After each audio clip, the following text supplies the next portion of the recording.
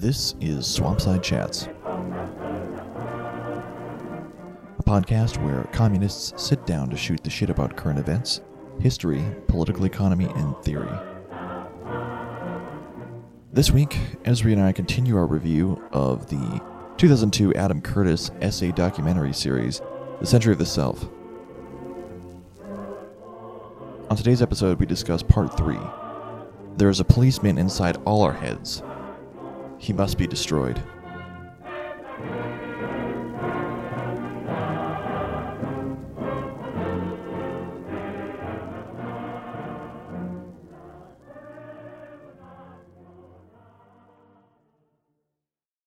This is kind of the episode why I wanted to talk about this. Like, this is the one where there is like the main set of stuff.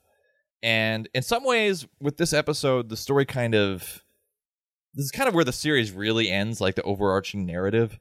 If I recall correctly, the next episode, it covers material that's more comprehensively covered in his series, The Trap. That's the one I've seen. I've seen The Trap. All this time I thought, oh yeah, Century of the Self. I've seen this one. But I actually saw The Trap. I saw the one with Game Theory and Fuck You Buddy and John Nash and all that. That's The Trap. Yeah, that's one that's just like whatever happened to like the dream of freedom. But what's interesting about this one, I remember you said on an earlier episode that Adam Curtis is basically maybe a black-pilled Spirit of 45er. And you can see that in the preview to the next episode, where it seems like this whole thing is maybe an elaborate prelude to Whither Blairism. Yeah, this is all an attack on New Labor, essentially. But really, it's like the most... So you didn't have to go this far to explain why Blair sucks, why Blair be blairing. Like, yeah. I mean, thank you for telling this entire story, but like there's a much simpler explanation for why that guy is so shitty. Yeah, it was a way of doing it without. I guess in the same sense that like the advertisers at the end are like, don't look at like class or gender or any of these demographic markers, like let's talk about personality. Let's talk about that sort of thing. It's a way of sort of psychologizing New Labor, essentially, and talking about the forces that created the mindset of New Labor. Maybe not dealing with the essential relations, but dealing with some of the agents, some of the causal factors, or at the very least, like, the analysis behind why people made this or that decision kind of downstream in the cultural and political realms. There's very little here, especially in this episode, that actually talks about economics, other than a sort of perfunctory gesture towards, being able to sell selfhood, creating a solution to the idea of a crisis of overproduction. Other than that, like, this episode is probably the least economic so far, and like the least tied to big politics. There is a major exception with the New Left. We'll get into that. And this episode clarifies what this story is really about. Like, what is he really trying to solve here? It's really about the left. And it's harder to get that. It's harder to see that with the previous two episodes. Maybe the first one a little bit more. But the second one talks about the mass consumer culture of the 1950s, that even people in mass entertainment at the time were talking about the serialization of mass consumer culture of the 1950s. Right. There were artists like spoofing on, like Billy Wilder was making movies about that. Everybody was making movies. Like people were very conscious of it even at the time. And so that's something that was much easier, and we'll see why in this episode. It was much easier for the system to respond to and metabolize. What happens in this episode is something that I think still haunts us, and that we still don't have a clear answer for. Maybe unless you're a Marxist. I don't think so. I think this, when I was watching this, I was like, okay, so this is a personal attack. I see. No, but like, essentially, like, I think being a Marxist would be much better if it did solve this problem. But it doesn't really get you out of this. In fact, that's where a lot of the new left radicals went.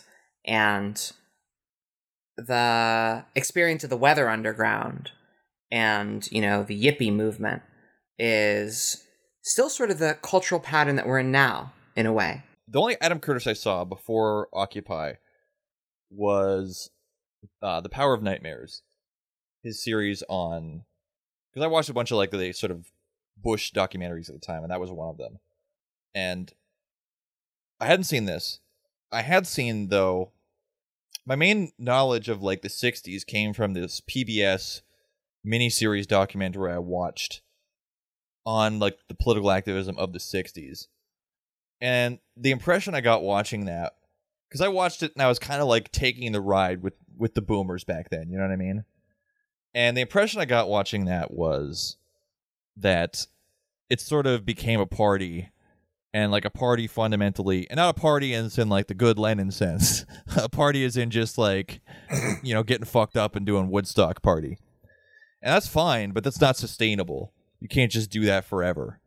It's not unlike a Leninist party, which is fully sustainable. Anyway, continue. Okay, let's just get into the episode. And a lot happens in this one, too. So it starts out with a recap of the previous episode. It then gets into this guy who is running... I forget what his name was. You didn't write that down, did you? Let's see. Well, he's running that Orgone baby. It's Wilhelm Reich. This is before that. There's a guy before that who is doing this kind of therapy where basically people just kind of act up and throw a tantrum. And I actually discovered some... That stuff comes later, right? Because he's basically... He has a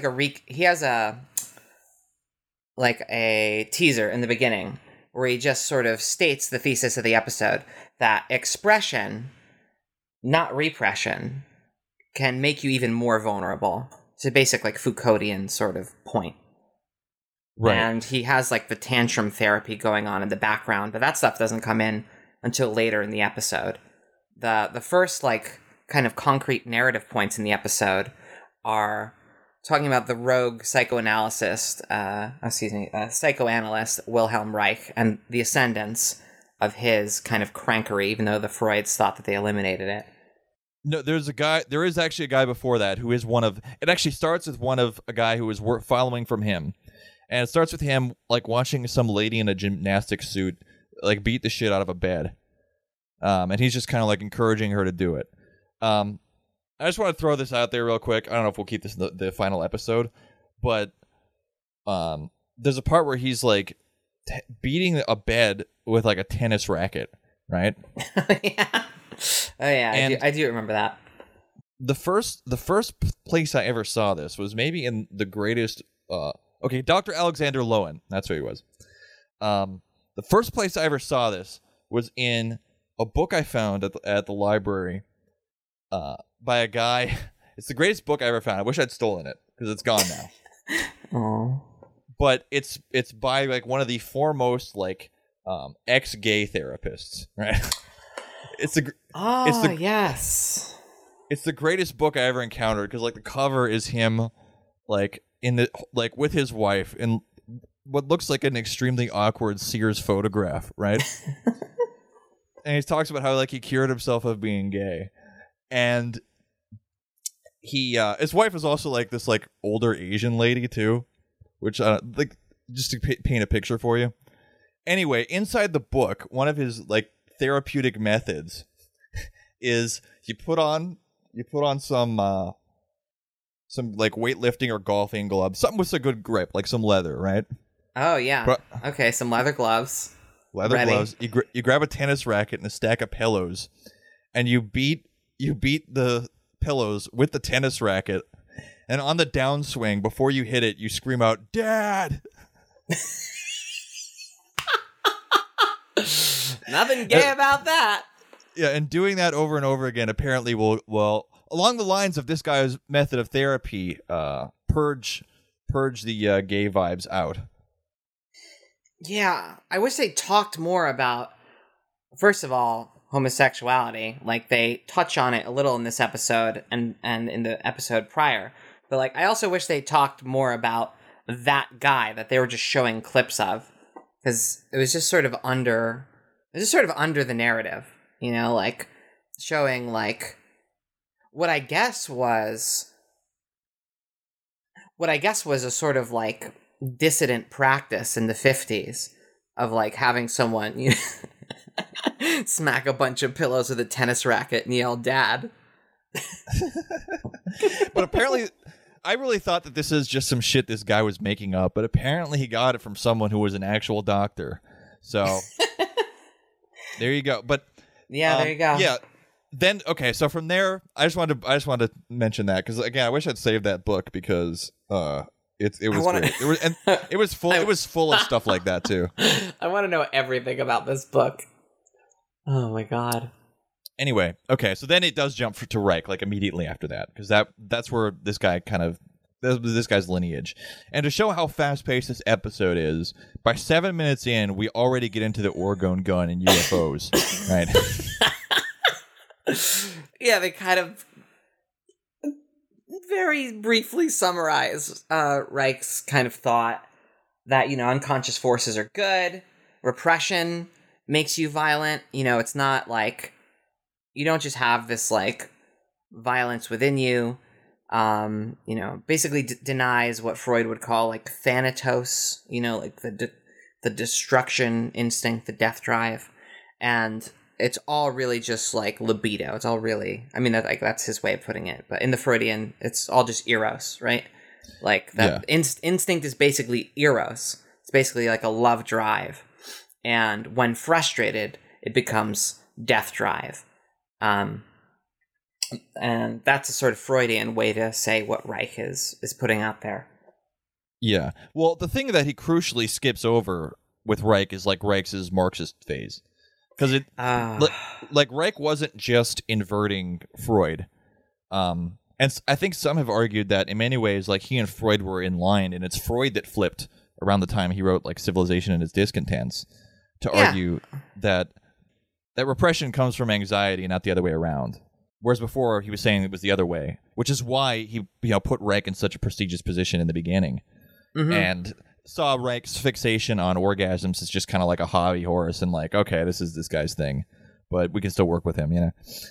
Right, because I understand Freud's like turn towards a theory of like death drive to be something that he flirted with, kind of abandoned, and then recovered in the mature Freud when positing the sort of like triad self with the id or something. Anyway, the point is that like there's a reason that a lot of people just think of like sex and when they think of Freud, you know, is because this like Reichian reading wasn't out of line with like at least the middle period of Freud's work. Right. And Reich was one of the first people to try and sort of unite Marxism and psychoanalysis. Wouldn't be the last. Very mixed history of trying to do that. In Reich's case, he was basically trying to, with like a Sexpol project, to sexually treat proletarian workers. He discovered a very different set of problems among the working class as opposed to like the bourgeoisie that was the typical clientele of psychoanalysis. And a lot of it was almost like basic hygiene things or basic just, you know, like sex education that people needed. We talked about this a lot in a previous episode, but I think the turn that happens in Reich would kind of be emblematic of a turn that would happen later in the leftists who were influenced by him, or in the broader left, you could say, that was influenced by him. Although Reich, it's tough to say what happened with Reich, because some of it almost seemed like it was just what happened to him personally, where he was, around the same time as both were taking conservative turns, expelled from both the world of psychoanalysis and from the communist left in Europe, and then literally Europe itself. Right. You could also say that his fixation on like the orgasm literally turns into orgone energy, and he begins developing like these crank theories about it's like this naturalistic energy that's out there in the universe that can be collected and utilized for, you know, you're literally channeled by a gun and used to destroy clouds and other insane shit like that. Yeah, that always seemed like the most ingenious grift, because like the original theory of libido is, I think, maybe the common sense theory. It's a common sense, like, psychoanalytic theory. Like, man, that guy really needs to get laid, you know? Like, you know, when you see someone super wound up or whatever, or, you see someone that's super embittered. It's like, God, they need love, you know? They need someone to, like, you know, touch them in a way they appreciate. Like, I think that's like a commonsensical way of looking at frustration. So, like, in a way, it's specifically this, like, Reichian libidinal theory that's out there in the ether. But orgone, on the other hand, is this weird metastasization of the concept where you can, like, you know, capture it from the sun or build a box and accumulate your orgone, shoot it at the clouds to, you know, seed them for rain. Eventually, Reich is arrested for selling orgone accumulators that claim to cure cancer. Yeah, he thought Freud had cancer because of his character armor and the way he would clench his jaw, and that's what fucked his jaw up. Yeah, right. It's also worth mentioning that although he's expelled by Anna Freud, a lot of his ideas about character armor would inform her school of ego psychology, which is probably why they tolerated him for as long as they did. I mean, I think he was just literally did kind of go a bit insane just from his experiences, but I think part of it is because, like, the dream of the talking cure is you will, through patient investigation and through this relationship of transference that happens between a patient and an analyst, you'll find kind of the magic switch that you flip in somebody to cure their neuroses, right? That's the dream of therapy. And I don't think he ever really let go of that. And because of that, because if you take a Marxist analysis and you say that it's the broader, like, fucked up relations of society that are causing people to not only have, like, this fucked up neurotic complex, but also be having, like, bad sex, you know, because that was the thing too. It wasn't just people need to get laid; they need to get laid the right way and have, like, good orgasms, you know, not just, you know, whatever it is they were doing in, you know, not just, you society. Know, two pump chump, no two pump chumps up in But when he was doing his sex ball thing, he basically found that a lot of it was basically almost like clinical social work. Is what you find when you're basically treating people. You know, it's you're basically just running a free clinic almost at that point. Because the problem is a broader social problem, and that really cannot be cured in a full and fundamental way without full communism, right? And so, if full communism isn't going to bring that, and if psychoanalysis isn't going to bring that, where do you turn? Well, maybe I can find this energy in the physical world and develop a mechanistic solution that can rid us of the problem. Yeah, that is a really desperate turn. It does make some sense, especially expanding that to the broader, like, leftist project. But that's what happens when you're trying to cure everyone's problems. Well, and that's what you see in the New Left in the 20th century. You have the Wu turn, where we're gonna levitate the fucking Pentagon. Yeah, it's a New Left into the New Age. When I was living in Berkeley, California, the continuity, even 50 years later, was very visible. You have, like, the embittered quietist Marxist route, the Bordiga path, or you try and, like, grind it out and doing, labor work or whatever. Maybe you do some good things there, but it's not solving capitalism as a totality. Or you have the path of just accepting it and becoming, like, just folding yourself into the system, as, like, the psychoanalysts did, as they kind of were incorporated into capitalism. Right. Well, I think that breakdown is useful in the sense that, like, we have a choice, right? We could continue to, like, I don't know.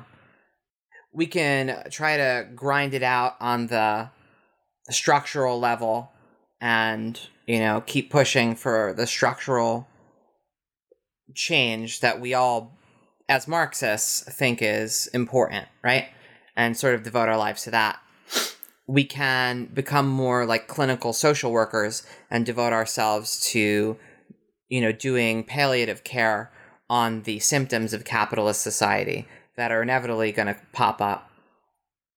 Or you have some kind of turn inward, realizing that, all right, I mean, my goals have been kind of grandiose.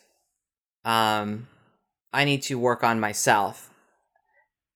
And the fun thing about the working on yourself is that if you carry yourself as continuing the mission of grand social change by working on yourself, you kind of can ruin it. Like, you kind of make... Yes.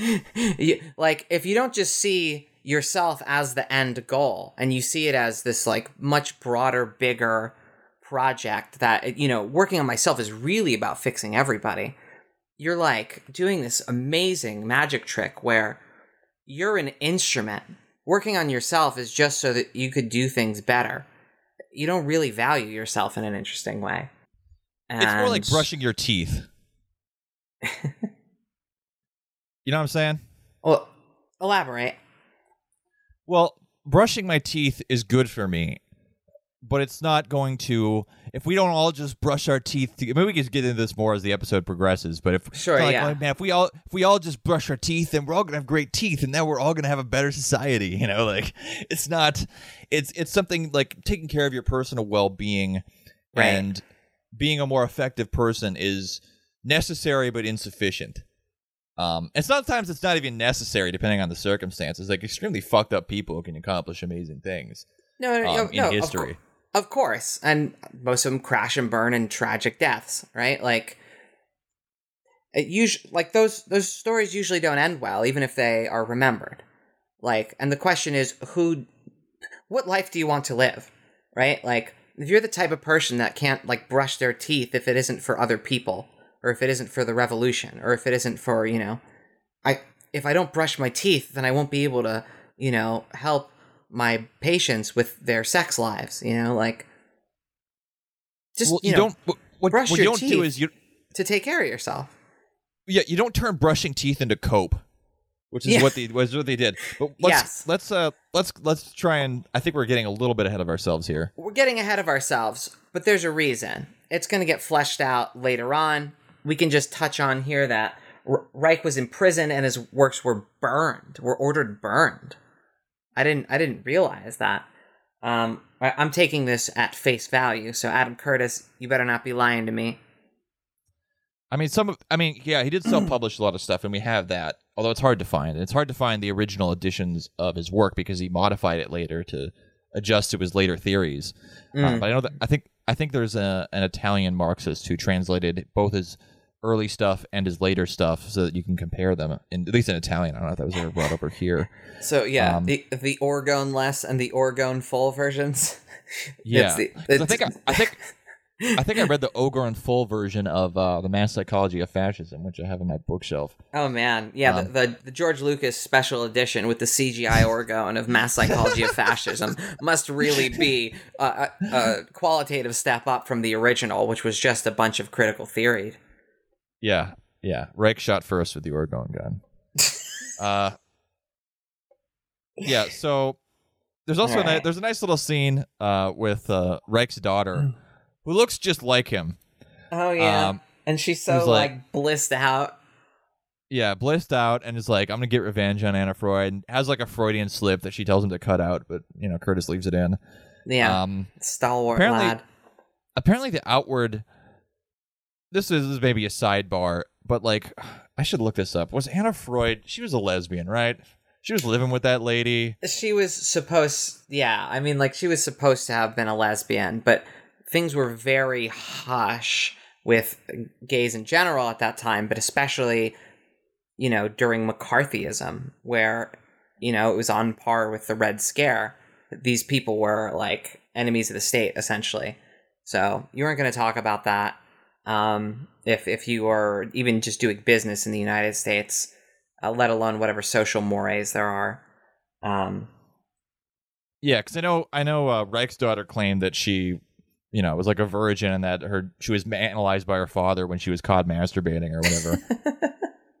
Yeah, and because orgasm is the measure of health in Reich's theory, that's why Anna Freud didn't like it, which is like itself like a fabulously reductive psychoanalytic argument in the way that Freudians are often stereotyped for. That, yes, you must, you know, what you need is a good orgasm, and then you will be fine with me and the movement, you know, like... Yeah. It's kind of fun. It's fun. we got orgone accumulation. All right, the theme of advertising versus personal authenticity. we enter Marcuse. So, yeah, it starts out with somebody basically saying, like, the consumer is king, right? Like, and it's like this old real video where it's very much just kind of laying out, and it's like, okay, this is where the whole Karen thing comes from. You have this guy literally talking about, you know, how the consuming subject is like the king of his realm, and wherever he goes, people, you know, supplicate themselves before him and cater to his every whim. The customer is always right. Yeah, it's very dystopian. It's interesting just now that people are like maybe starting to talk about. I don't know if it's because of the internet or it's because you have a lot of people in like low-paying service jobs that this has become such a thing that's discussed now, which is certainly healthy. But I just thought it was interesting how broadly and openly stated it was in the way that like good old-fashioned 50s, 60s era propaganda used to be. Yeah. Before this, you know, this sort of Karen phenomenon, it was pretty normal for me to hear middle-class people bragging about how they stood up to service workers, you know, as if they were like being crucified by a waiter or something. Yeah, I wonder, I should pull up data at some point of like what wages were in the service sector and if it's gone down over time. Because I feel like I've seen that's something I've heard from people where over time it seems like the quality of service has declined. But I'm willing to guess that's probably, you know, correlated to reduction in pay and cost of, you know, quality of living overall. I would imagine so. Yeah, so there's that whole like consumer is king interlude. But the problem, like you alluded to, was that a lot of the youth of that era, the boomers, it's like in many ways, the advertising and the products of mass industry weren't individualistic enough. It wasn't expressive enough of each individual's person. And especially the way Curtis frames it, this is a lot of what fuels the counterculture. Yeah. There's a nice way in which it's like human vitalism and individuality versus mechanistic monotony. You know, there's something very comfortingly simple about that. And, you know, Marcuse is back at it. He's the mentor of the anti-war movement, hugely influential. You know, you don't want to be reduced to the one-dimensional man by capitalist society. You know, there's a Janist aspect to Marxism. You know, people are many-sided, right? Like, reality is many-sided. You don't want to be one-dimensional. You want to be multidimensional. What's interesting about Marcuse, too, is kind of how well his critique holds up even after, like, the diversification of commodities produced and, like, this kind of hyper-targeting that we'll talk about later in the episode. But anyway.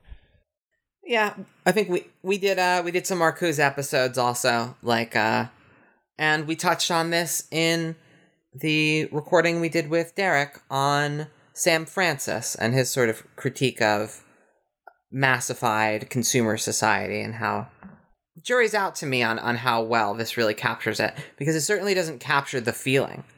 You know, you don't feel like you're up against massified, you know, single consumption society. There's all different flavors of it, even if they're coming in similar packages. A qualitatively different problem by the end of this episode, I think. Marcuse is back. That's where he kind of drops the phrase. This is a section where he basically introduces the title of the episode. There's a policeman inside all our heads. He must be destroyed. Then it talks a lot about the general waves of protest, 68 convention, eventually Kent State. And the main takeaway here is that the left at the time doesn't really have an answer to the overwhelming power of the state. That's how they see it. Right. And I think in some ways, this is... The last episode ended with King making a really good point, but we also see the limitations of the way that white, mostly middle-class leftists tried to implement tactics from the civil rights movement. But I don't think they really fully understood the civil rights movement, right? Like for a lot of the student protests, like that was maybe the social base for their protest was the community around the university. But King was operating out of the institution of the Black Church in the South. And so there was what they were doing with like the marches and the boycotts was often one in directly tied to labor. What was also organized, the boycotts were also organized much more like labor than what you kind of get post that, which is these like vague calls to boycott whatever, right? Where it's just this thing's bad, boycott it. And I think that comes from a sort of atomization that you get from the birth of, suburbia and post-war structure of like, the American civilization or the Americans like civic planning, you know what I mean? Yeah. So this kind of approaches its limits in these protests that come to a point where there's kind of an armed confrontation with the state, and you have the Weather Underground blowing stuff up, but that doesn't really seem to accomplish a whole lot. And so the new left, such as it was, kind of hits a dead end. Yeah, there's the Weather Underground. What's covered here is the Weather Underground bombings, the Democratic National Convention in 1968 in Chicago, where cops just really beat the shit out of the new left. And then the Kent State shootings being like a sort of death knell. What's interesting, though, is how much this stuff is kind of commonplace now. Like this sort of like go out and fight the cops and beat the leftists is just normal. Like it doesn't even make the news anymore. Yeah, this like, I don't know, this shit happened in Portland like last night. What's interesting is that in the new left strongholds in like in the Pacific Northwest, like or where the legacy of the new left is still felt, this stuff happens all the time. The feeling that I got in Oakland whenever there was going to be like some kind of riot was not like, oh no, society is breaking down. It was more like, here we go again. Oh shit, here we go again. Oh shit, here we go again. Like, this is a commonplace occurrence. Of course, it was very spectacular for me to witness, people battling police in the streets. But out here, it was just like, well, I'll get my, the shopkeepers are going to put down their riot shields up. Here it comes again. Like, there's a sort of chilling regularity to it, which speaks to a kind of cul-de-sac that even, the post-anarcho, insurrecto, communized, like whatever qualified version of leftist or, post-leftist, insurrectionist one wants to be, there's a wall that is not overcome. And that's something qualitatively different about what happened in Ferguson and what happened in Michigan. Is like, it's not normal there, and that's why it had an impact. It wasn't normal from the population who's doing it, black people aggrieved over murder in the streets. Like, it means something else coming from that population than it does from the usual suspects in the Pacific Northwest. Yeah, but the problem is it also hits that same wall. It does. Whatever you could, like, you can't just say that, okay, yeah, Democrats out there basically trying to blame everything on white anarchists as agent provocateurs. That didn't help. But people weren't going to riot forever. People were going to go home eventually. And so it hits that wall very quickly and just kind of disappears until it boils over again later. So it's a similar problem, but yeah, it does have more force when you're activating sections of society that don't do this on the regular. Okay, yeah. So for the I wasn't trying to just dismiss like people for doing this. Like there was like a Ferguson solidarity riot in Oakland that brought out like more black youth than was at the Occupy Oakland stuff. And at the time I was kind of like disengaged, but in retrospect I see why it was different, even though it was pretty much the same thing, hits the same limits.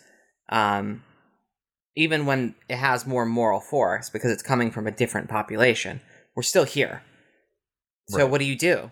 What do you do when, you can't execute the goals that the Weather Underground girls are talking about?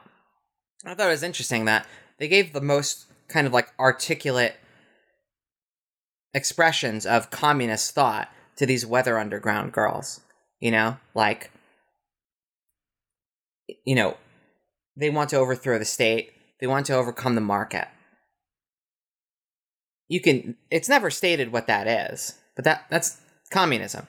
These are communists. Yeah. These people want to overcome that. I think it's interesting how much crypto-Marxism there is in here. Like, I don't think the word is said once. Socialism is said once in a joke later by a yippie. But that's what's at work here. If you can't work for socialism, what do you do? Well, I think what the Weather Underground did was they befriended and raised up a young organizer in Chicago from Kenya who later went into the White House to undermine America. All right. With the help of Herbert Marcuse. Herbert Marcuse. Okay, so for the purposes of Curtis's narrative, he basically talks about they turned inwards, and this is where he takes the title of the episode and turns it inside out. And he says, "Well, what they basically decided to do was, if we got this policeman in our heads, we got to go inside our heads and get him out, Inception style." Yeah, you know, and then via the first law of dialectics, if enough of us do this, there'll be a emergent social change just from all of us being way cool. It's whoever's talking at the time. Is it Jerry Rubin who's talking at the time? I forget who it is. No, it's a guy named Stu Albert, who is my favorite. Stu Albert. Yeah, no, he's the good yippie that they talk to. Yeah, he's my favorite talking head maybe in this whole thing. 100%. I had to double check to make sure that that wasn't at the Yippie Cafe in New York City on Bleecker Street. I used to run sound there. I met some of the most demoralized radicals I've ever seen in my life at the Yippie Cafe. Yeah, this dude in other pictures too, he kind of looks like the dude. Oh yeah. Holy shit. He's got a sick Hawaiian shirt too, by the way. True. I could see myself being this kind of old person, you know. But anyway, so he comes in and is just this inward turn, this got apolitical very, very quickly. Because people were attracted to this idea that it's you don't have to do activism. You can just change what's inside you. And so Curtis is so the personal becomes political. And he's yeah. Yeah. And he quotes the first law of dialectics to make this argument, essentially.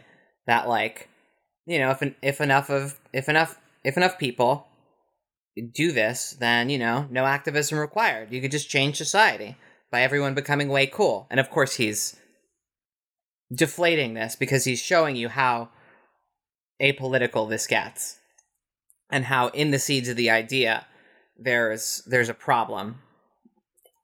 In general, I kind of think that there is a wisdom to this internal turn, but what he isolates is the key fallacy of it is that through dialectics, me being selfish is the revolution. Yeah. And he's cool too. There's this other guy they talk to who's I don't know. I don't know if soy boy is the right term. But you talking about Jerry Rubin?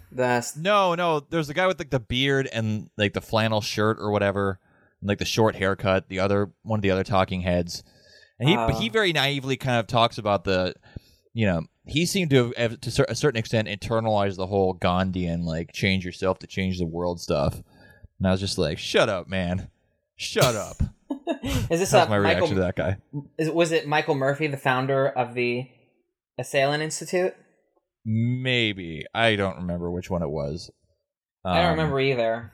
But he's on right before he's on right before Stu.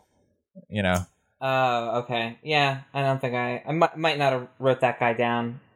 Yeah, anyway. Exactly. He's not memorable. Anyway, I just wanted to point out that guy sucks, and I would rather party with Stu. Stu's cool. Yeah, Disco Stu doesn't advertise. Okay. Assailant Institute. We have Fritz Perls as the guru. Michael Murphy's the founder. The idea is to find your unlimited power to defeat your social conditioning. And they show this footage of this in one of these sort of group sessions or whatever, where this guy is acting out some fucking aspect of his personality or something. Oh yeah, this demon. Yeah, watching it, it's like watching some kind of bizarre avant-garde theater or happening or something. But watching it, it's hard not to watch this and be turned off to therapy because I'm just sitting there like, dude, you're a grown ass man. You know, you are a grown ass man. What are you doing? What are you doing? Sir, sit down. Stop making a fool of yourself. Well, to be fair, this is the whole point of this like experimental group therapy, which has some weird elements, but I think looks better than what comes afterwards in the narrative. But like the weird element is the group therapy part where he's being asked to like channel this demon in front of a group or to channel weird, this aspect like, of himself.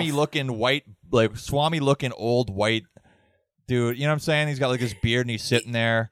His arms look like twigs and he's just like, you know, like, keep going, man. That's Fritz Perls, right?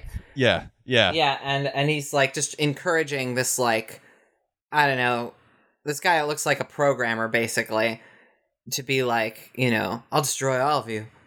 Like in a really like kind of unconvincing like read for a bit part in Silence of the Lambs or something. And like, you know, he's like trying to draw out this person's like sort of repressed power in a way that seems like utterly unconvincing and possibly like threatening to anyone watching. Yeah. So, and this kind of reminds me, so it didn't make the cut, but maybe it'll make the final cut. I don't know. I talked a little bit about my research into like Chogyam Trungpa or whatever, Trungpa. Yeah. I talked to you about a little bit about that guy, right? Oh, yeah. So Curtis talks about how like thousands of people flocked to this and they started up centers all over the place. And around the time there was a kind of parallel development. There were all kinds of guys like this, and Trungpa was one of them as well. And so I was reading this book that was a memoir, half written by John Steinbeck's son, half written by his wife after he died. And they were deeply involved in Trungpa's center in Boulder, Colorado. And she was talking about like what the scene was like there. A lot of it was like ex-beat poets and people like that, you know, and a lot of it was kind of almost like summer camp for aging 30-something boomer hipsters, right? Right. But what was interesting was what really brought them there, for a lot of them there, was this very same idea. And it felt to them like they were recapturing kind of the salad days of the counterculture, but in this more structured way that was aimed at like healing them in this internal way. Yeah. The human potential movement. Oh, wait, are you talking about the other guy? Well, I'm saying this all kind of, this idea of the human instrumentality, human potential movement. Orange Goo, baby. Was something that was just kind of generally in the air. And, you know, there were a lot of guys like this in that period. Right. I will say, compared to what comes next, even despite their harebrained attempt to solve racism, the human potential movement seems positively benign compared to whatever the next like incarnation of this is. Yeah, it's like, okay, you want to go do like your weird like theater thing or whatever, like, and I'm telling the people who came back from that were like the most obnoxious people at the barbecue, though. I guarantee for sure. It. Right, because they were thinking that they're like defeating their social conditioning. Right? Like that's the lie. It's kind of nice that this person wants to, or that this movement or whatever wants to connect people to their internal power or whatever, to whatever like makes them tick. Like I think there is like the seeds of a constructive idea here, but the group therapy element and also like the pretensions towards defeating social conditioning, but especially their attempt to solve racism. Oh yeah, that ruled. That part was amazing. Was fucking amazing. Like, yeah, so basically they try and have these sessions where it's like, okay, we're going to get to the bottom of it, man. We're going to go and we're going to figure out what this racism thing is all about through these interpersonal encounters. Oh my god. And then so basically Showtime at the Apollo walks in and just starts roasting everybody there. Like in the most like confrontational way, just blowing up like the entire thing. And what Curtis concludes from this is that the black people and the black militants had their collective identity as black people. And they already sensed the trap in this process of trying to break people down into, fully realized individuals, robs them of the very communal identity that is the basis of what little power they have in America. And that's what is insidious about all of this. Because, again, by saying that you can basically...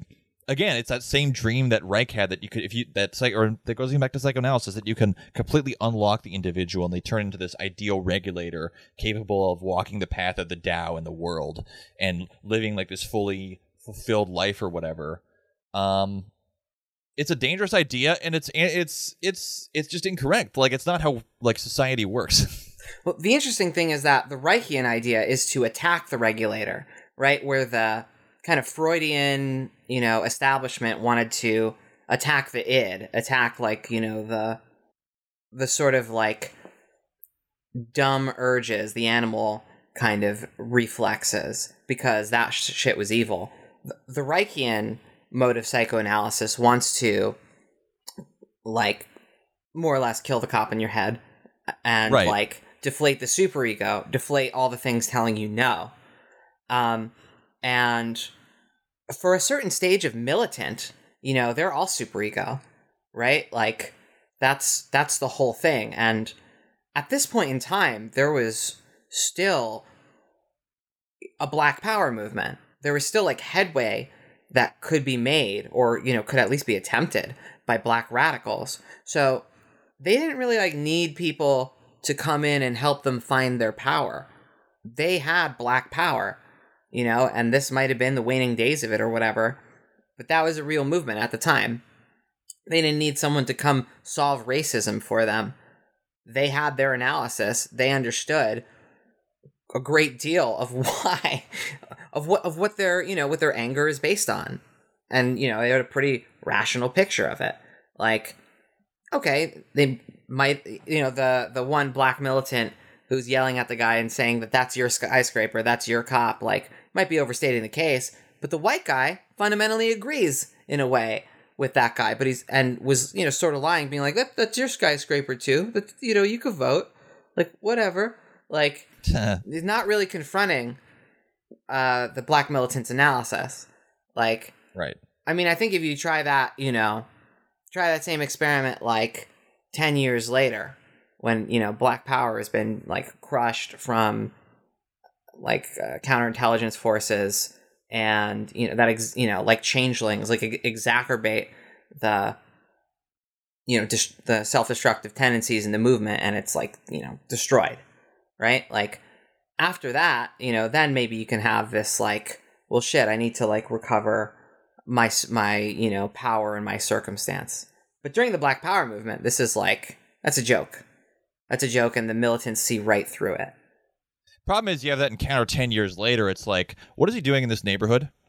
I need to call my realtor. Fuck. Yeah, basically. Yeah, that's that encounter 10 years later. But I was going to say, just touch on the Reich thing again really quick. Like, Reich he makes... This is the thing you see on the left. It's in Rousseau. It's in kind of more Bakuninist and anarchist thought. This idea that there is this like noble savage inside of everybody that is just being held by the man, by the state, by whatever, and that if you just let that thing get out, it's going to be fine. And what I think the best of Marxism has a more sophisticated understanding in that there's a dialectic between how the individual and society exists, and that you can't just max on one aspect and then expect the whole thing to be fixed. Like things have to change like collectively. There has to be like collective overall change to really get at like the depths of the problems that we're talking about. And that was again like an early germ of like the mistake in Reich, and probably why he sees the unleashing of the libido or whatever as, yes, I mean there are obviously deformed and warped socially conditioned drives and instincts in people that emerge as a fact of existing in class society. For sure. Like, there is a lot of frustration. But if you don't change the material base of society, especially with something that's, as entangled into reproduction as sex, if not literally, at least in terms of the way that like households are developed, and that's shit's like the material basis of society. If you don't change things like at a mass level, you're not gonna have 100% good orgasms all the time, which I promise you 100% communism will deliver. Yeah. That's a Jake Verso promise. Yeah. Well, but with regards to this, like, I think also where Freud is coming from in critiquing this is not entirely just conservative. Like, Freud, really we're talking Darwin via Freud here, is that some of these instincts are not love instincts. They're not all violence is repressed love or distorted love. Sometimes there are just violent instincts, and they might come from a place of self-preservation or something down the line in the last instance. But who gives a fuck if the expression is very destructive, right? And just by uncorking the bottle, you know what I mean? Like, even if people weren't perverted by capitalist society and alienation or whatever, not every instinct is going to be pretty. Not every instinct is a love instinct. Like, and sure, that's bong rip stuff about human nature. Marxists have no time for that. I think it's probably worth saying that the pushback on, everything is libido, everything is eros. The only reason why anyone does anything negative is just from repressed love. If that were the case, if you could prove that, that would be convenient for social constructivism and for, Reichian psychology and whatever. But it seems like that might not be the case. And hinging everything on that is maybe a bad bet. Maybe you can reconstruct this stuff without making every single impulse something that you want to indulge. Maybe you need a little superego. Like, you don't just...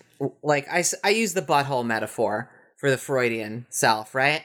And I frequently critique people that are, the super, like, dime-tight, like, authoritarian butthole. But there is the possibility of just being a loose butthole flapping in the breeze. It's, like, more or less incontinent and defenseless. Like, there is another extreme that you don't want to go to. And that's more or less the point being made throughout this whole thing. Is that a certain kind of compulsion to express becomes a sort of vulnerability. It's one thing to not be a totally repressed, like, millimeters wide butthole, but it's another thing to just be totally incontinent and vulnerable. Like, you need the superego. You need some of it. You need some regulation. That's okay. So, next thing they did was break up a convent. Oh man, I love this story. This is a success. I see this as an unqualified success. Yeah, I'd actually seen this before. There's a series of Japanese movies that were made in like the 70s about this. So, I feel like I already kind of know this story. So they chose nuns this time. Instead of trying to solve racism, they're like, hey, why don't we, see if nuns want to, like, be free and develop themselves. Yeah, so I guess in the end, most of the nuns left, but some became, like, this core set of, like, they're going to be nuns but lesbians at the same time. That fucking rules. So you're saying that you took a convent, you kind of asked them what they actually wanted to do. A bunch of them voted just to wear normal clothes. One nun got hit with the big dyke energy and started, like, knacking on the other nuns. And then the convent closed. A bunch of the nuns just wanted to be normal people, and the ones that remained were radical lesbians. This rules. I love this. What's wrong with that? I can imagine, like, some, like, bureaucrat in the Vatican being like, yeah, let's not do that again. Because they gave him permission to do this.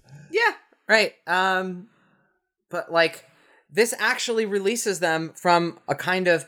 And this is something that comes up a lot, when you're talking about, like, the Freudian mode of repression, and then this sort of, like, Foucauldian mode of, like, expression as being the dominant tools of manipulation.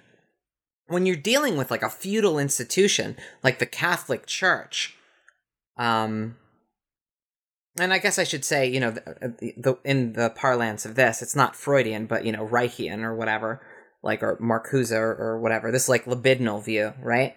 Like, when you're dealing with like old school traditional institutions like the Catholic Church, approaching this like liberation of libido is actually very constructive.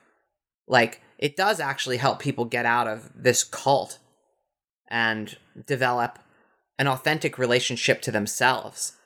It encouraged a bunch of nuns to come out and like have good sex with each other. That rules. It only, you know, eventually, it only eventually like stops being so useful when you are dealing with people that A, have maybe like a militant mission for a good reason, like the Black Radicals, or B, when you're dealing with expression that has become a tool of manipulation, which is what the rest of the show is about. But this shows you like what the libidinal approach is good for. It's for nuns. If you're a nun, read Wilhelm Reich, get that orgone going. That's okay. I feel like a lot of Marxists think of themselves as the Black Radicals, but they're really the nuns. And they do need to get laid. And, like, the whole society was telling them to get laid, so they don't want to hear that from me. But, like, it's good for them. It's good for them to come out. It's good for them to uncover who they are underneath all the baggage and all the shame. Like, and it's good to, like, you know, care about what you want and desire. Like, I feel like there's a certain kind of repressive mode, and it happens much more in the periphery of American society than it does in the core. In the cities, it's more Foucauldian, but in the, you know, in the hinterlands of the United States, it is much more repressive. It is not like as much about, oh, we're manipulating you through expression. No, it's shut your mouth, faggot. Like, you know, like, stop talking. You know, don't be yourself. Yeah. Like, that stuff still exists, and there's a big core periphery split there. I want to push back on this and say that I think far left groups should actually be run more like convents and not less. Well, if what you mean is that the guru shouldn't fuck everybody, then or that they shouldn't be like fucking each other. Like, yes. Having it's not big enough for that to be viable. Having seen what that actually looks like in practice, I will give you that. But I'll say this. It's because most of them are in the core. Most of them aren't dealing with the kind of repression you see on the periphery. Most of them are like clout chasers that use their like expression in this like nexus of power and are like going to dangle their sexual relationships with each other over each other as clout. And like, that's bad. And let it be said that not all like old religious institutions are like the convent. Some of them are more like the church, where the father, you know, the priest, the head priest is, you know, diddling kids on the side. And there is some, you know, letting loose of libidinal energies there. Just only for the guru. And a lot of leftist cults are run like that, where you have a lot of like sexless, frustrated, you know, Borg drones, and then you have the Borg queen who's like fucking it up. You know, in more ways than one. Usually a Borg king, but that's neither here nor there. But yeah, based on what I've seen from University of Santa Cruz and the History of Consciousness program there, maybe, yeah. Your mileage may vary. Yeah, so life insurance companies are worried about declining sales. People aren't buying life insurance. Because they're living in the now, man. They don't need to plan for the future on some Protestant ethic. It's just all about right this moment. Now.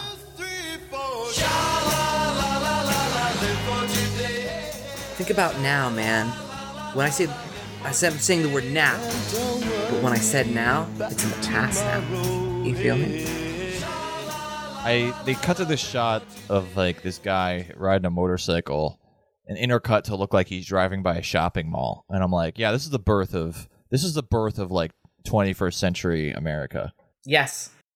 Basically, Curtis claims that there was a threat to mass production since, you basically have extensive levels of fixed capital that are necessary to produce anything in a way that is profitable, and that it isn't flexible and able to produce enough of a variety of goods, satisfy the needs of the increasingly diversified desires of the me generation.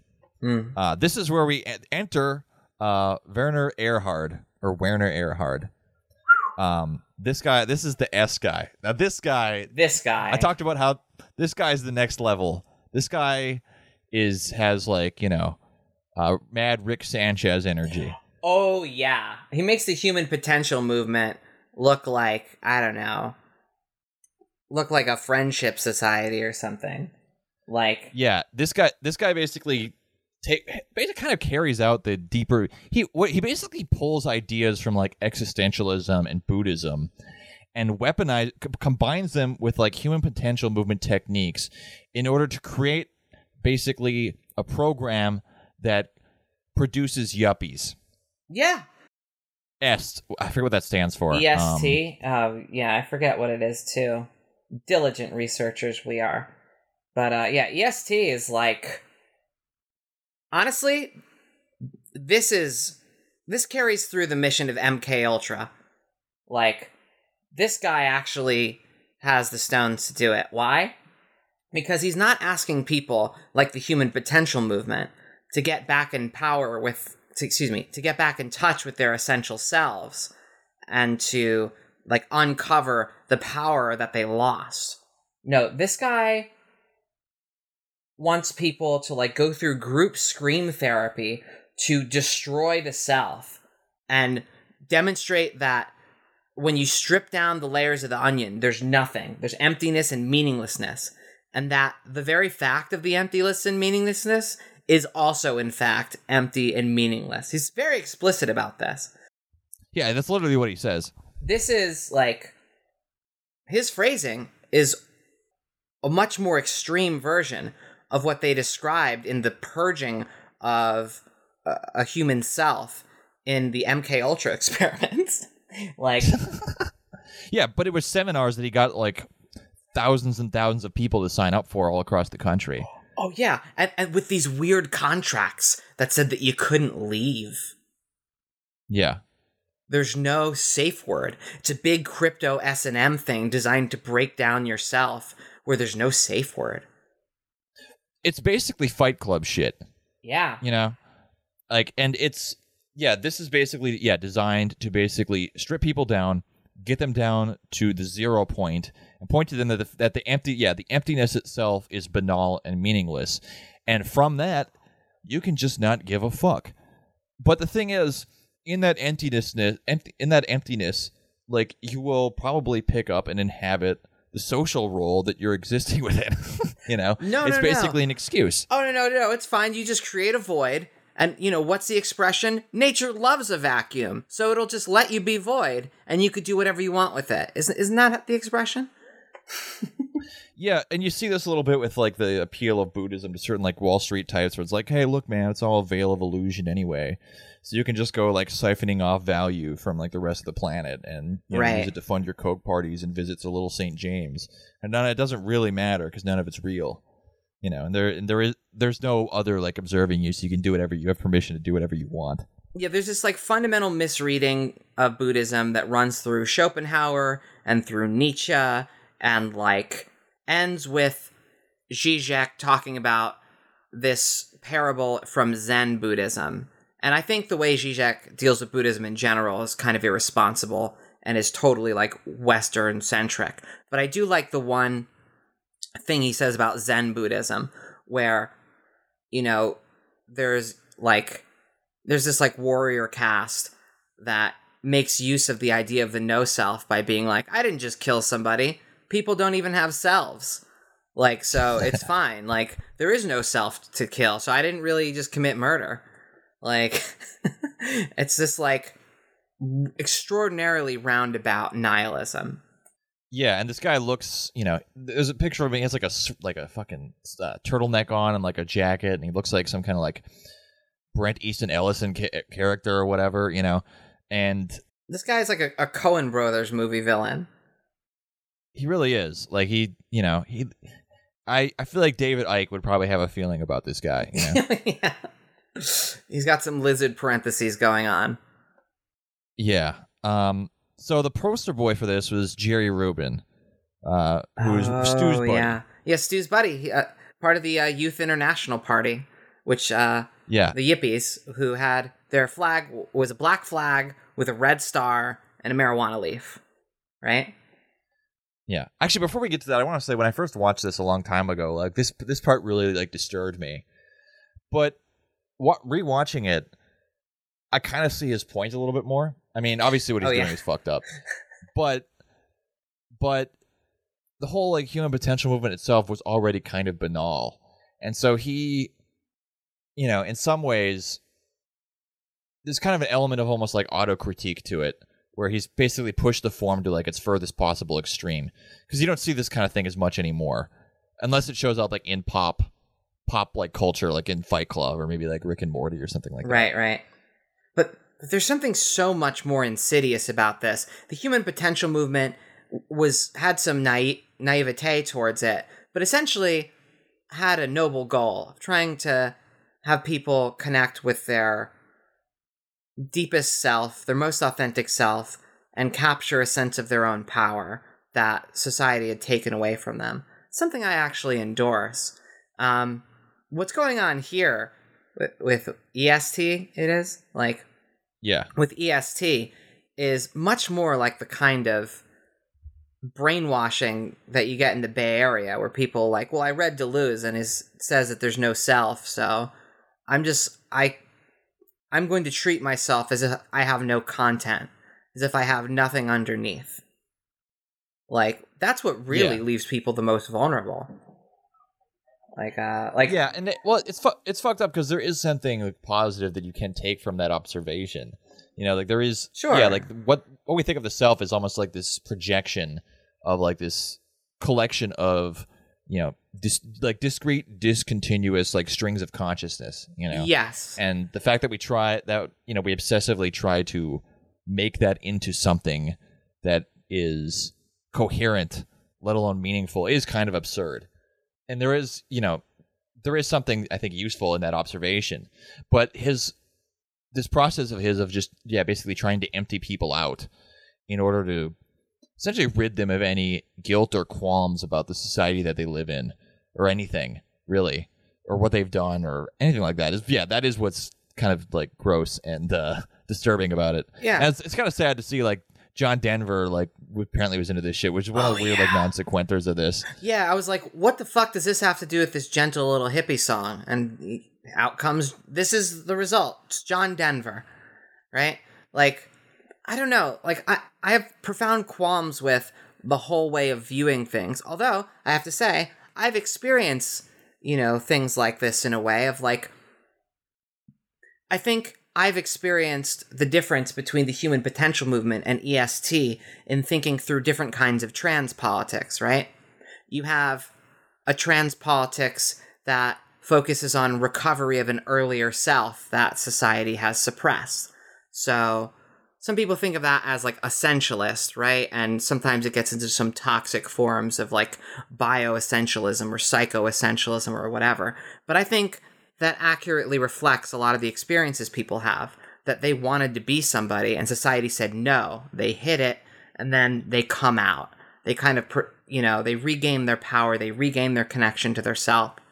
And you do have to smash a narrative that you've been, working obsessively to keep together in an absurd way.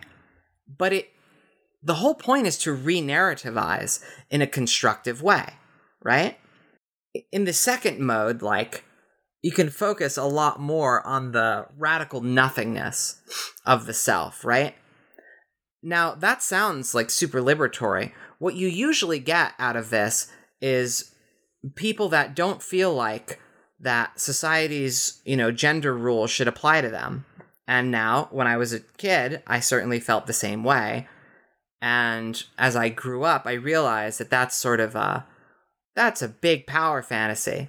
Like, to sort of believe that the primate rules that apply to everybody mix with the Western cultural mores that are, like, stamped into this society.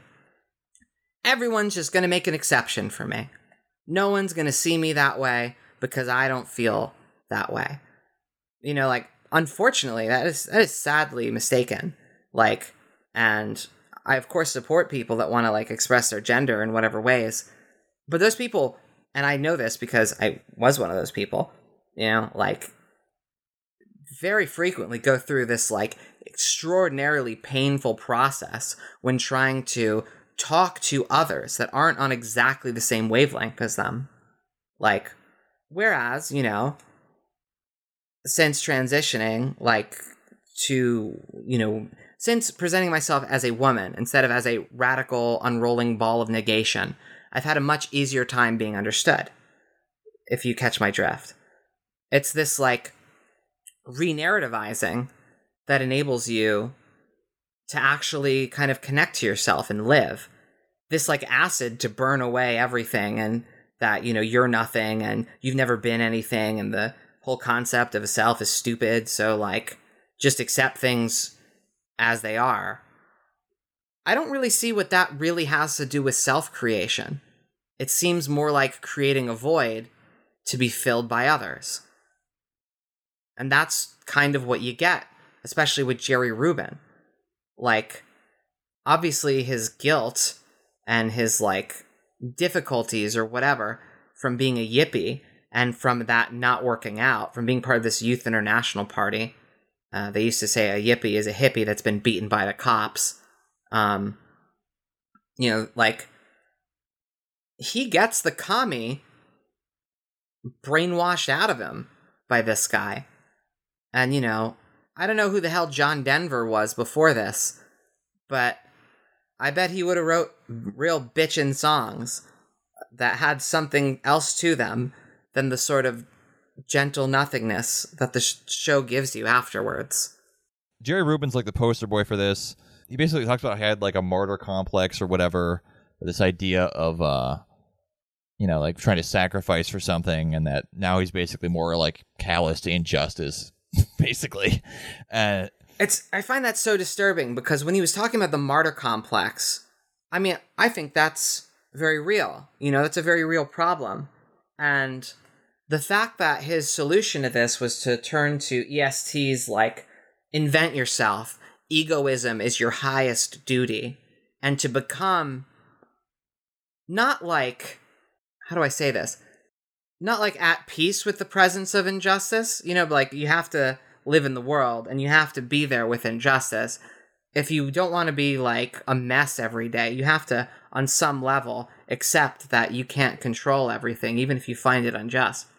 But to be callous towards it, that seems to be an element of burnout. There's a kind of callousness towards injustice that you can't get without having cared deeply at one point.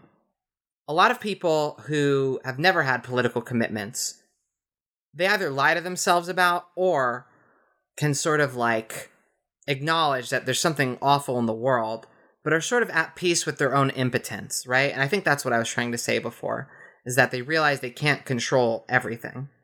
But what Jerry Rubin is articulating is so much more insidious. Well, the martyr complex and the indifference are two sides of the same coin. Yes, right? Exactly. He wasn't recentered in the self because, unless you're okay. So to become a martyr, right? You do some sort of often violent act that others recognize as something greater than the sum of its parts and inspires them, right? Right. So there's an element of social recognition that makes a martyred act meaningful. Except for maybe a handful of crust punks in Oregon, what Ted Kaczynski did was not a martyred thing. It happened and everybody just kind of moved on. He wasn't a folk hero that inspired a broader wave of things. No. Whereas John Brown was a martyr, right? Well, there's a good reason for this. John Brown died. John Brown put himself on the line Ted Kaczynski put other people's lives and bodies on the line. He put Noam Chomsky's body on the line. He put the CEO of Oracle's body on the line. You know, there's a very big difference. Maybe that's not the best example, but you see what I'm saying here. I think it is kind of a good example. It's a difference between like a militant willing to enact violence on others for the cause versus someone willing to sacrifice themselves for the cause, for something recognized. I don't know. Maybe that's not what you're getting at. Right. But I think there's a useful difference there. My point is, unless you go and do it, it's just a narcissistic fantasy. And so the transmutation of that to like yuppie Wall Street piece of shit isn't as big of a transition because in both cases it's all about you, really. Right. Yeah. No, that is what connects the martyr. The Wall Street jerk off is the inverse of the martyr that he was. Or the wannabe martyr is what I'm saying. Like the wannabe. Yeah. No. You're quite right, because this guy didn't sacrifice himself for the movement. He got, hit by a car in New York City crossing the street as some coked out stockbroker. Right. Right. But he told himself he would because that's what he liked to think about himself. Right. So Stu Albert basically described I love this. He has maybe one of the best lines. Oh, this rules. He calls it basically socialism in one person. That fucking rules. And then Curtis tries to ask him a question, then he continues his thought, and he's like, well, of course, that's capitalism. Yeah. Right.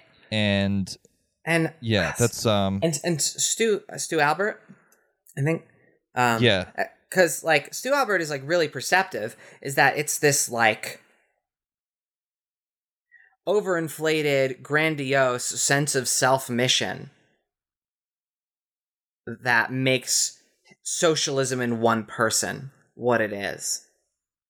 Yes. Because I've sometimes, and this is, part of why we're doing this, I've sort of advocated for people to reconnect with themselves in a way that is maybe has, bits of the human potential movement in it, right? To kind of like make contact with their libido in a way that, has some resonances with Wilhelm Reich and Marcuse, right? But what you don't want to do is make that mission only because, make it an inversion of your martyr complex. That's what you don't want to do. You don't want your life to just be the world historical mission in one person. That's a totalizing fairy tale.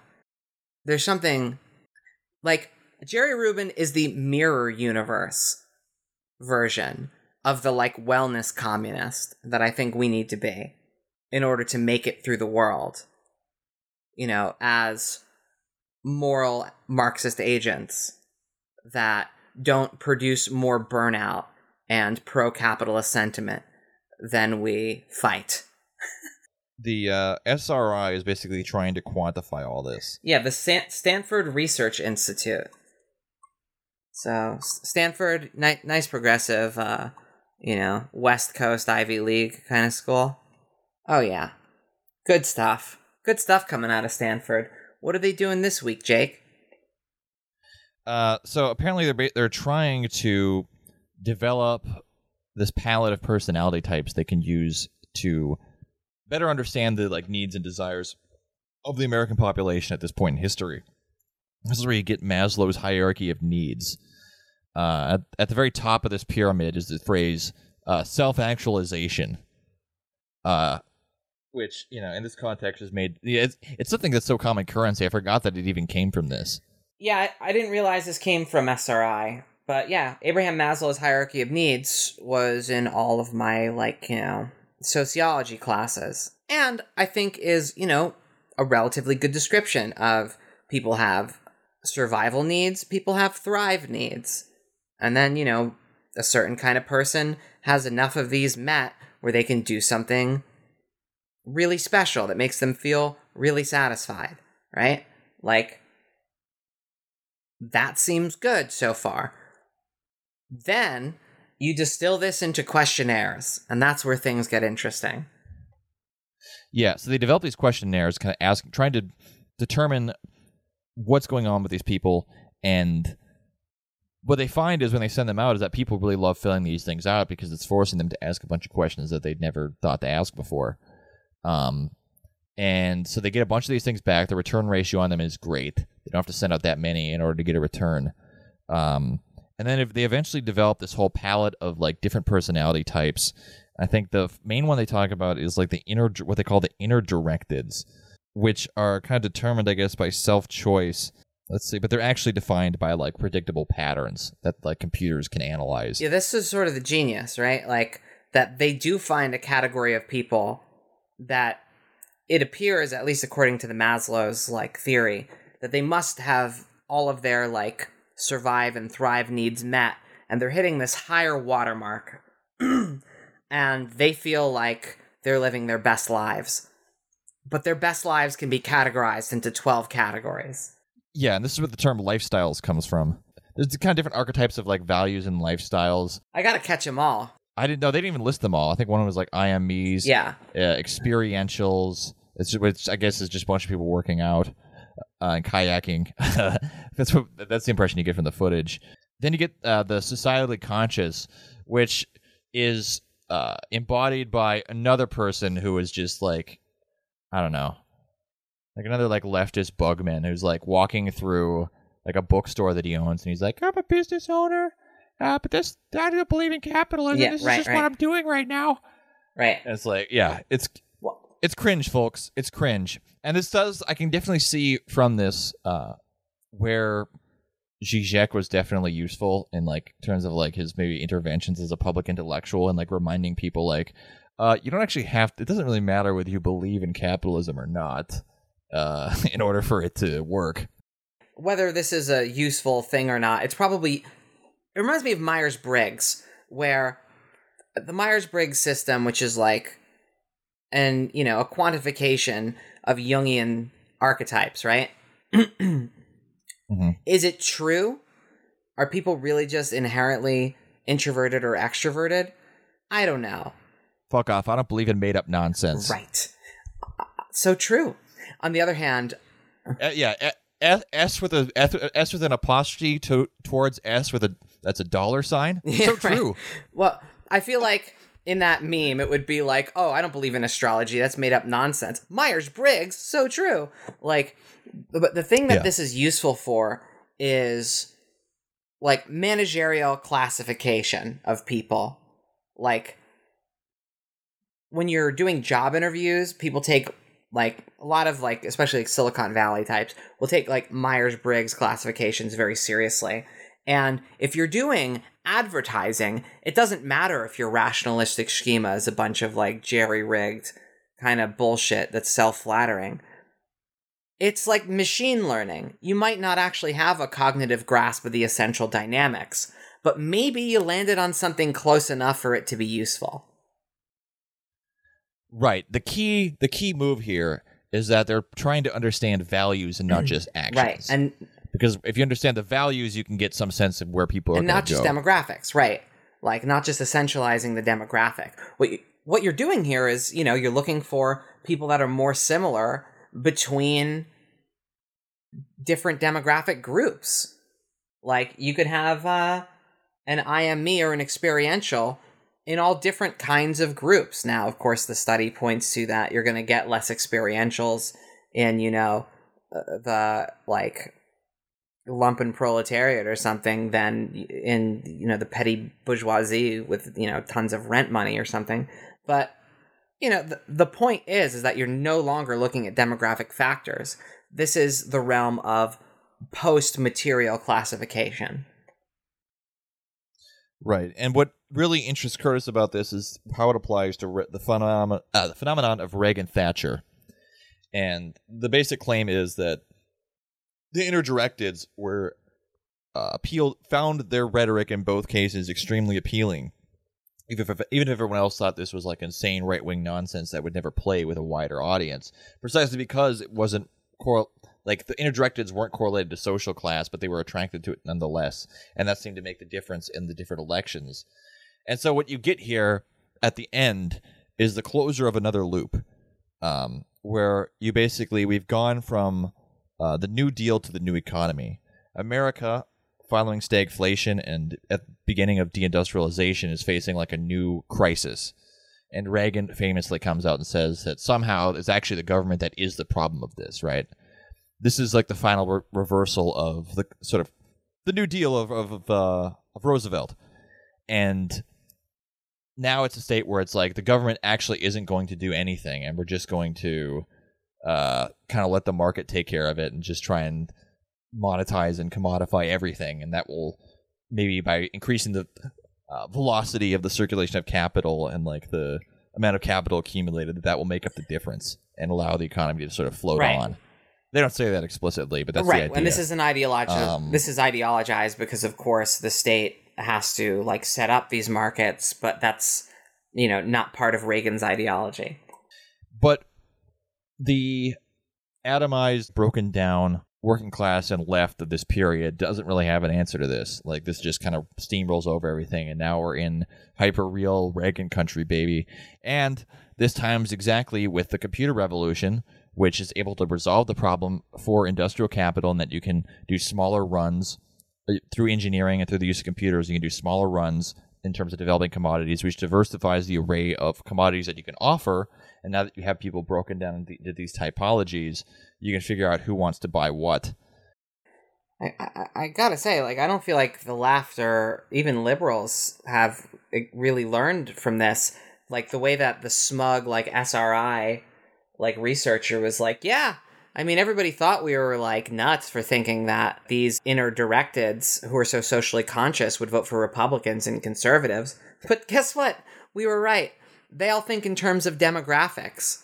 These are the people that are able to make sense of a world where demographic groups, like, you know, your income bracket or your race or your gender, ceases to be, like, as much of a meaningful identity marker. The way that these groups differentiate from within. Let's say you're, you know, a woman that doesn't think of yourself as a woman first, in a way. You think of yourself as other things, you know, and you're a woman inter alia. Among, you know, like, there's other things that are important about you. Which, again, if that's how you feel and you're not constantly being reminded that, that's probably because there's some kind of improvement in the situation of women that you're not constantly being reminded of your role. So you have this way of looking at things that politically, like, I'm not sure exactly where Curtis is saying that. Like, Curtis doesn't spend that much time on how this is applied, right? Just talks to some of the SRI researchers and insinuates that this is why Reagan was able to win over these yuppies.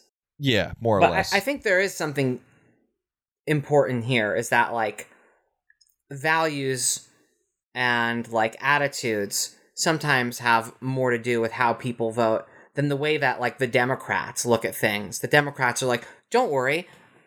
They just, like, invert, like, a right-wing trope, basically, where it's like, well, you know, there's going to be majority-minority soon, and once there's enough brown people, we'll just always have Democrats in office. Like, they don't really read the writing on the wall that, like, people have brains. You know, they're just so structuralist about it. And feel like these, like, demographic factors just make people agents of structure. They just make individuals bearers of structure, and they will obey their identity categories. The left still can't organize around this. Liberals still can't think outside of these boxes. They're somewhat committed to it. Well, I would say there's more motivated reasoning on the liberals' part, because sort of like in these typologies, the proles are mostly left out. The inner directeds, on average, by their own description, don't come from the working class. Right. So this is a sort of coded class, like, typology. You're talking about a situation where, like, neither party is really offering the working class anything. And the working class's organizations and political culture have been broken down to nothing. So they don't really have any meaningful agency, you know, in the system. There's also still a mass of people who also don't vote. Right. Right? And yeah, the demographic stuff of the Democrats, I see it almost more in this idea that we have to figure out how to, like, win over the suburbs. And that's what so much of it is. It's like we're basically trying to win over, like, different factions of the middle class, essentially, and then anyone behind them will follow in tow. I'm kind of skeptical of Adam Curtis's conclusion here. Like, if the inner directives are that small a portion of the population, how do they carry an election?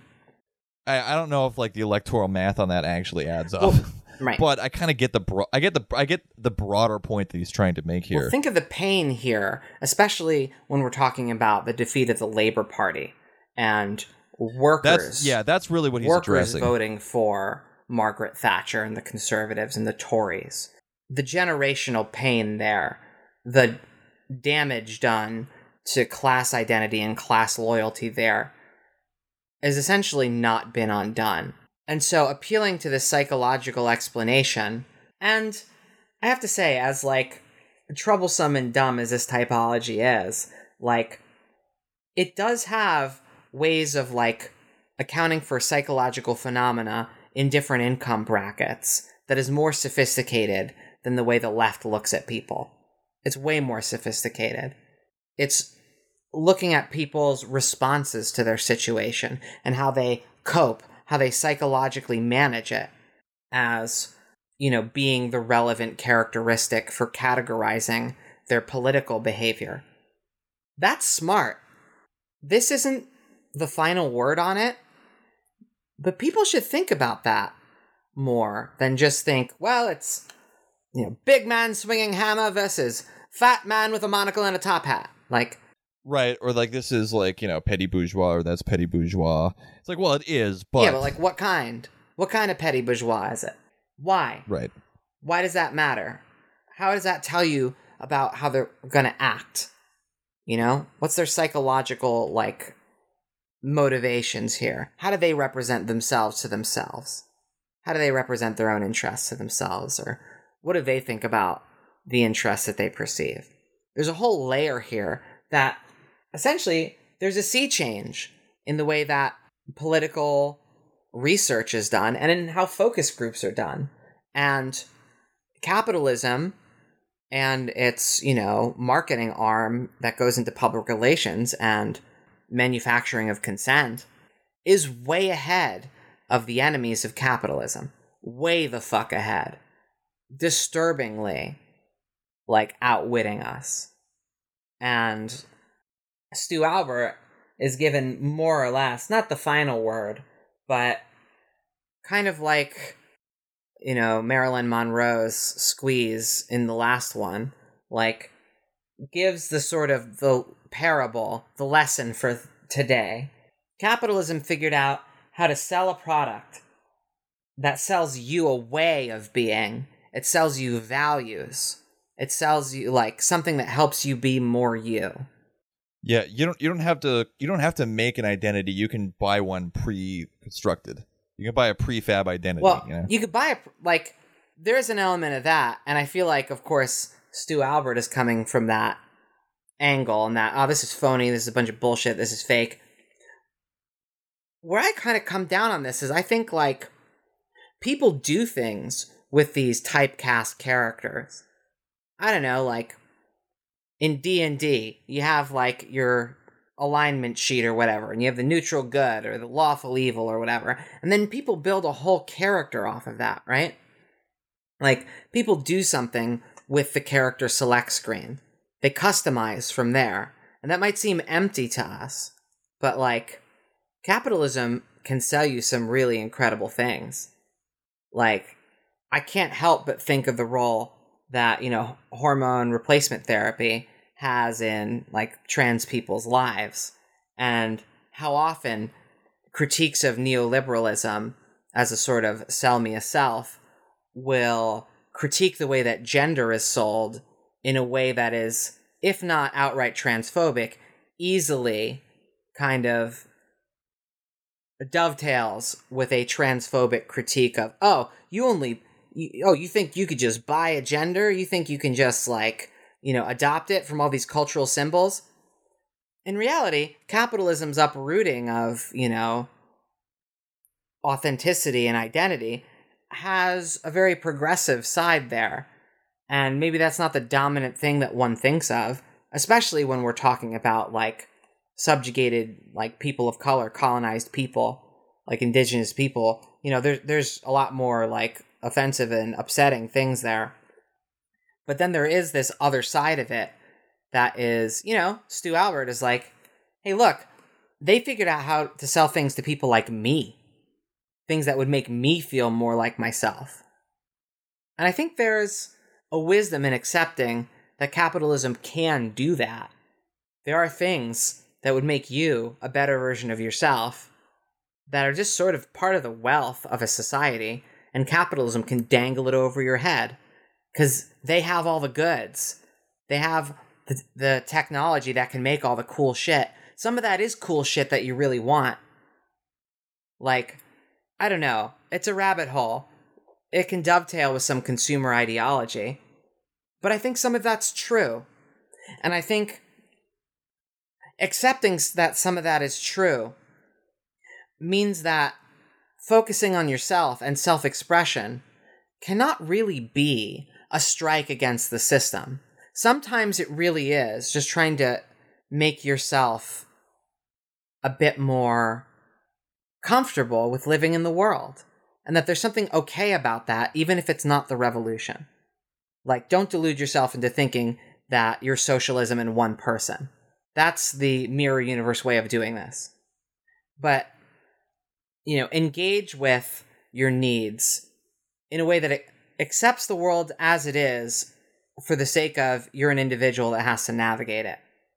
And if you have greater goals to wanting to change the world, once you get to the person that you want to be, you will be more equipped. You'll have more energy. You'll have more reserves to draw on to, do things. And you'll have more, if you want to be somebody that's like skilled, you'll have more skills to help.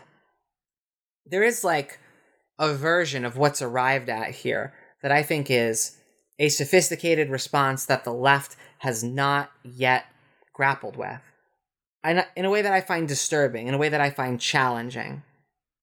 Like, I want to defeat what defeated Jerry Rubin. Right. But but that's actually, like, in terms of like having authentic identity or whatever, I don't think that that's like the most like insidious aspect of it. The problematic aspect of like consumerism goes back to like a deeper level of replacing everything, or it basically manipulating in a pre-digital world more like in an analog way through the consumption of commodities, but in a post-digital world, literally hacking your brain chemistry and trying to produce endorphins through positive reinforcement and like consumption of commodities, or through the way like an app is designed, where it's literally like rewiring your brain chemistry to be on like what desire these dopamine hits. You're trying to maximize engagement. So yes, of course, there's an insidious side to this, and it's an insidious side that is in like full view of everybody. Yeah, I mean, I guess we talked a little bit more. That actually operates at a more broader level of abstraction that we talked a little bit about on the first episode. So I won't reopen that can of worms, but that would be kind of maybe my caveat to that whole spiel you just went on there. For sure. You know what I'm saying? I'm responding to Curtis in a way because I want to win, damn it. I want there to be a way out of his suffocating black pill, depressed 45er nightmare. And the only way that I can see a way out is to turn inward in a way that isn't as delusional. The episode ends, overproduction is defeated. There's an infinite spread of different commodities that you can sell to people. So the prices, for now at least, the price of overproduction has been crushed. Yeah, that'll last. And you get the impression watching this that the episode seems to suggest that there might have been some actual maybe liberatory potential to this human potential stuff, but it was all, and the boomers, through their we kind of sneer at it now because it didn't work, but through their like attempt at revolt, they almost got out. They almost like did it, but they were routed by capital, in part because they didn't really weren't fully cognizant of what they were up against. Right.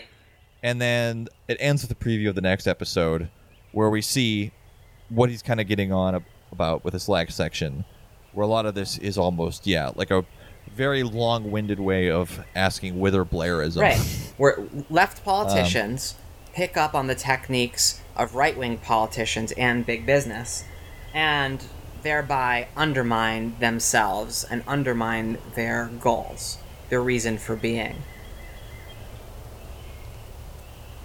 And that's it for this time. If you want to get hold of us, you can email us at swampsidechats@gmail.com or hit us up on social media.